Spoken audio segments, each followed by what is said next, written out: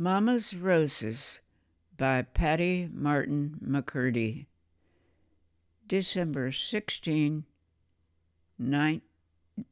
2019.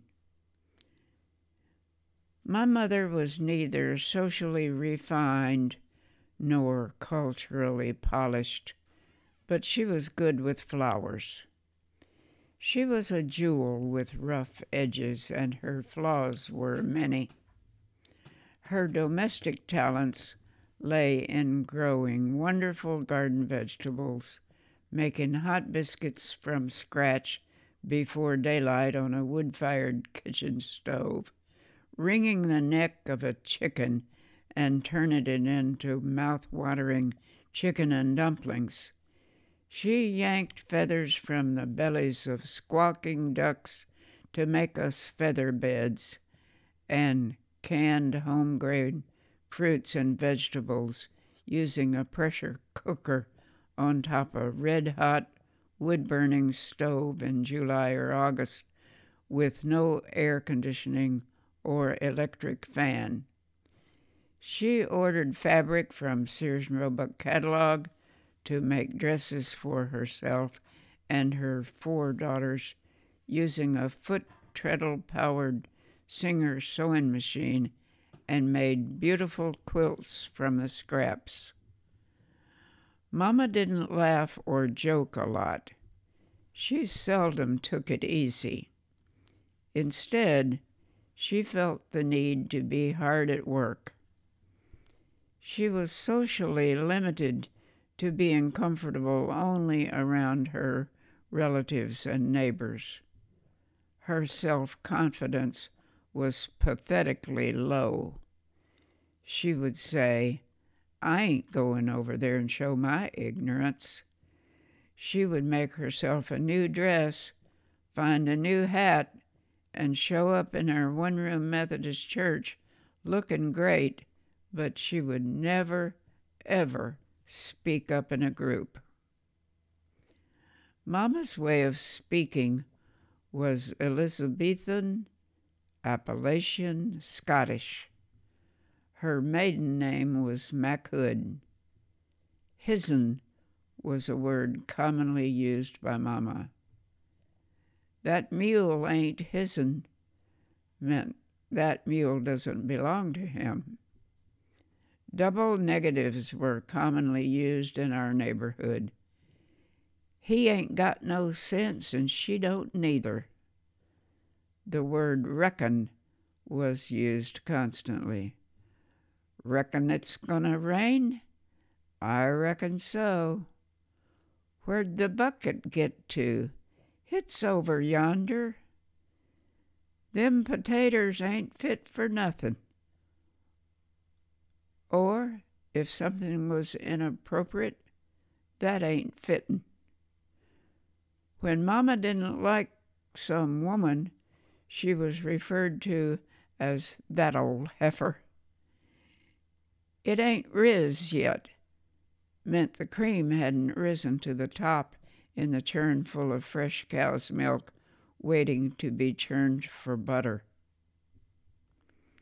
In the mid-1940s, Mama participated in the Women's Home Demonstration Club, which was designed to bring modern techniques to rural homemakers. It was a part of the Stewart County, Tennessee County Extension Agency.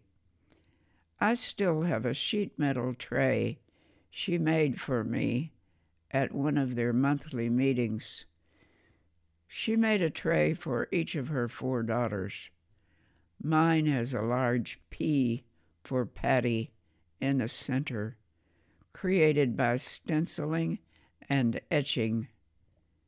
Then the large round tray was crimped around the edges.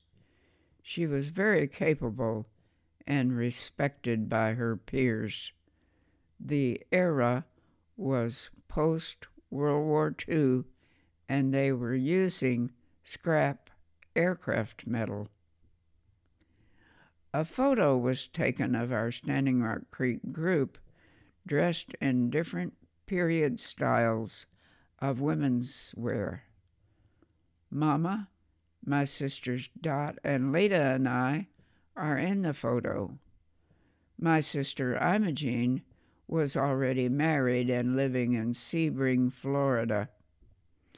This fashion display was a home demonstration club project, and we appeared on stage in Dover, Tennessee, wearing our period costumes at one of the county-wide meetings.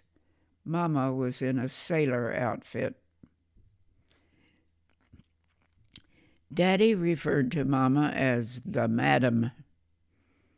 Before he would answer a question about any plans, he would say, "I'll have to check with the Madam on that." She held the power in their relationship. Daddy was a mild-mannered man, likable, honorable, trustworthy, and well respected by all who knew him. He was a farmer and a school bus driver. He did what he could to keep the peace with Mama, and that was not easy. Mama was annoyed by laziness and by poor workers. She had no patience with people who didn't know how to get a job done. She would complain about having to tutor them, which slowed her down. My 91-year-old brother-in-law, Dudley, still uses that expression in fond memory of Mama when he deals with a person who doesn't know what he's doing. It is meant in a derogatory way to say, "I suppose I'll have to tutor him." Mama's father, J.R. McHood, was a trader on the Tennessee River. He would cut trees from his property, construct a raft of the logs, ride the raft down the Tennessee River from McGee's Landing at the mouth of Standing Rock Creek to Paducah, Kentucky, where he would sell the logs. Using the money obtained by selling the logs, he would buy merchandise and bring it home upriver by steamboat. I do not remember him, as he died around the time I was born in 1929. I do remember Mama's mother, Ma, but barely. I remember walking to her house once with Mama. Our path was a dirt road that followed along Ribbon Branch, a small creek that flowed between the two homes. Mama killed a groundhog on that walk, and I wondered why she killed it. It wasn't hurting anything, and she beat it to death with a stick. That is one of my earliest memories. When Mama's mother, Ma, died in 1934, I was not yet in school, but I was dropped off at the one-room country school near our house while the rest of my family went to the funeral. I remember watching out the schoolhouse window, crying in outrage as Daddy drove our family a car away with everybody in it but me. I still haven't completely forgiven them for dumping me there, as I don't believe small children should be excluded from important family events. The teacher was, of course, a close friend of the family, and I already knew all the children. Mama's manner of speaking always sounded contrary, harsh, and crabby. She was not a gentle person. She didn't know any other way. She was just being the way she'd watched her mother be. However, when I was 15 and past the age to start having menstrual periods, and it wasn't happening, She seated me with my feet in a galvanized tub of comfortably hot water and fed me a sweetened hot toddy strongly laced with moonshine liquor.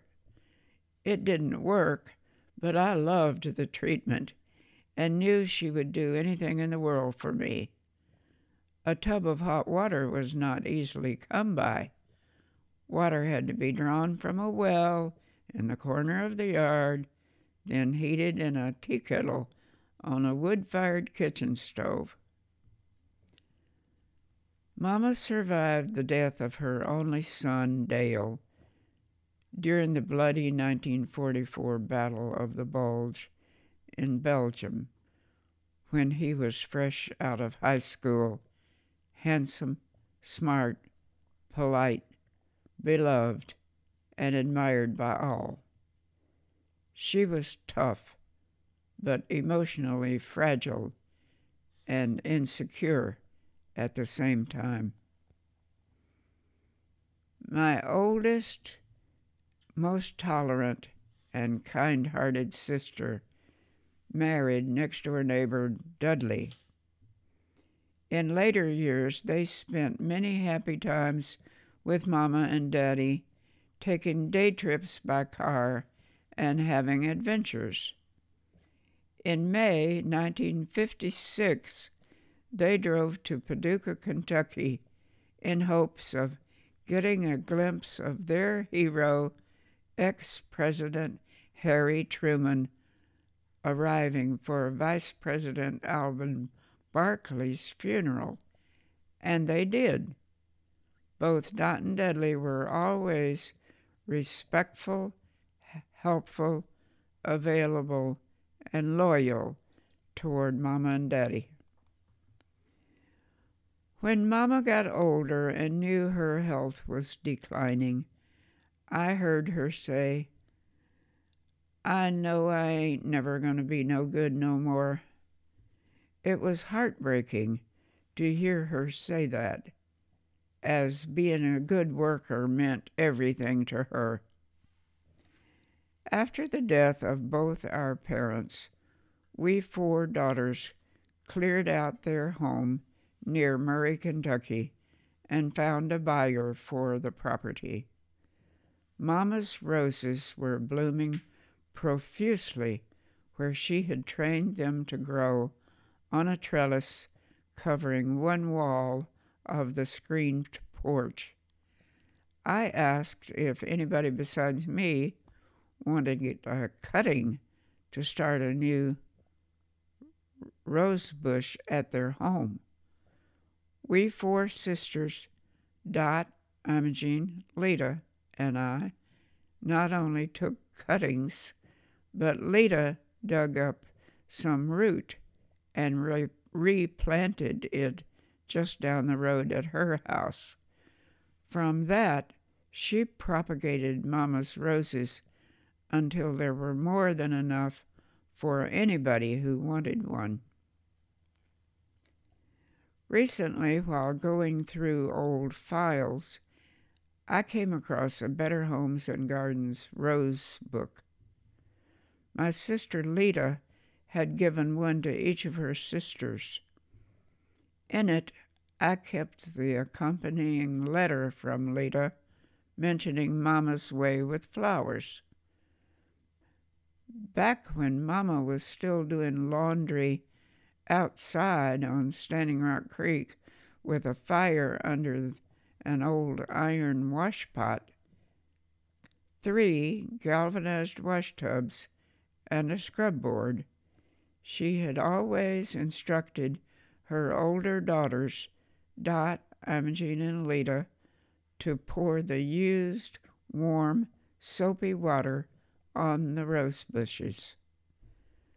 The rose book confirms that advice by saying to dissolve 2 tablespoons ivory liquid in 1 gallon warm water and spritz it on rose bushes to kill mites and other pests.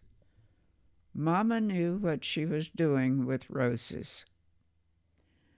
Mama died at age 80, having lived from August 1891 to August 1971.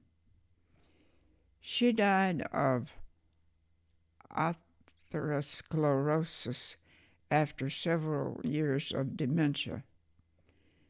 Now, in 2018, 47 years after her death, roses from those cuttings live on, gracing the lawns of her descendants in Lumberton, New Jersey, Arlington, Maryland, Nashville, Tennessee, Murray, Kentucky, and Columbia, Tennessee. The one I brought to Florida didn't make it, even with the help of my rose-growing neighbor. One rose expert identified them as a variety of old rose.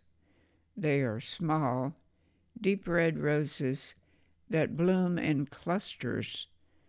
Sadly, they do not do well in Florida. We remember Mama with laughter when we use her expression, "Ain't that the beatin'est thing?" on spotting something outlandish, or when we have to tutor some slow-minded person. Just yesterday I thought, "Ain't that the beatin'est thing?" while watching a political absurdity on TV. Mama, or Hattie Augusta McHood Martin, was also known as the Madam to our dad and to a few local men behind her back. She was known respectfully as Miss Hattie to younger neighbors, Aunt Hattie to many nieces and nephews, and Mama Martin to her grandchildren. Mama did the best she knew how. Her core values were good, and she was tough. We appreciated her hardworking, capable nature, and her heart was in the right place. Mama took great pride in her children. We have chosen to remember her through humor and by nurturing and cherishing her beautiful red roses in states throughout the South and East. Any reader who would like a cutting only needs to ask, and Mama's roses might continue to bloom forever.